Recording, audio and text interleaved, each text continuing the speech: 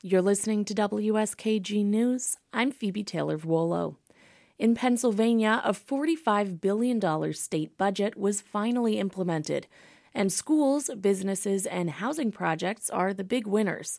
As Sam Dunklaw reports, they're each slated to receive substantially more funding in the new fiscal year. Lawmakers from both parties had pretty good things to say about the new spending plan. This is a significant budget and a step in the right direction for Pennsylvania. It's the most comprehensive package that I have experienced in a long time. What we are doing is historic in the CNI. We are talking about historic investment in education for our children. Dave Broderick of the Pennsylvania State Education Association says lawmakers have talked a big game in the past, but this year they backed it up. This really is a historic investment. And we're looking forward to school districts putting these resources to good use. Broderick is talking about the $750 million funding increase for Pennsylvania's 500 school districts over last year, plus the hundreds of millions of dollars for special education, student transportation, and mental health programs. So I think we're going to be looking at what school districts are going to do with that money once they get it. The state system of higher education is in the same boat. The group of 14 state-owned universities picked up a $75 million increase and a one-time $125 million bump from the Commonwealth's pot of federal pandemic relief money.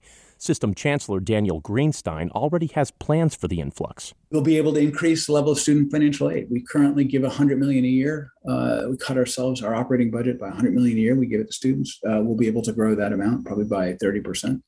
So that's pretty exciting. Greenstein admits it's easy to lose track of where the additional money ends up, so higher-ups like him will be in close touch with each university this year. We will be looking to see improved retention and graduation rates as a result of these investments. We want you to invest as a subset in making sure that your universities are as affordable as possible. So we'll be looking at measures of affordability. The increased education investment was welcomed by others as well. Bob Durkin of the Greater Scranton Chamber of Commerce says it should help Pennsylvania's economy down the road. The idea of investing in these students at an early age, whether it's early childhood education or secondary education, is going to better prepare these folks for career pathways for the jobs that are available now and the jobs that are emerging. Preparing people to join the workforce is a big step. But Durkin is hopeful another aspect of this year's budget will set the stage to entice companies to either stay in Pennsylvania or move operations here. Over the next decade, the state will lower the income tax most companies pay from nearly 10% to 5%. The change had Greater Pittsburgh Chamber of Commerce President Matt Smith applauding. He says it's been tough to convince employers to set up shop in Western PA instead of neighboring states, which all have lower rates. And so we were never able to make those arguments because of that high blinking red light corporate net income tax rate. And workers will need affordable housing. Under the new spending plan, homeowners will eventually get $125 million in grants to help them pay for repairs. Aaron Zappia of the Housing Alliance of Pennsylvania says the state has a lot of houses that were built before 1950, so many of them need work. To keep them viable parts of our overall housing infrastructure, that's incredibly important. It's a lot cheaper to preserve a home that already exists than to build new units. Another $100 million is also set aside for building new rent-controlled homes.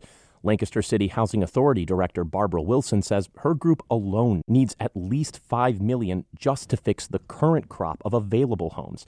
But she says she's grateful for the new program. This is for regular working people who anymore trying to obtain the home ownership is just out of reach. Whatever we can do is great. The funding boom may be short-lived. With federal COVID-19 money ending and worries over the economy, some state lawmakers are already warning about a potential pullback in spending a year from now. I'm Sam Dunklaw in Harrisburg. And for news anytime, you can go to WSKG.org. Thanks for tuning in. I'm Phoebe Taylor-Vuolo. Stay tuned for more.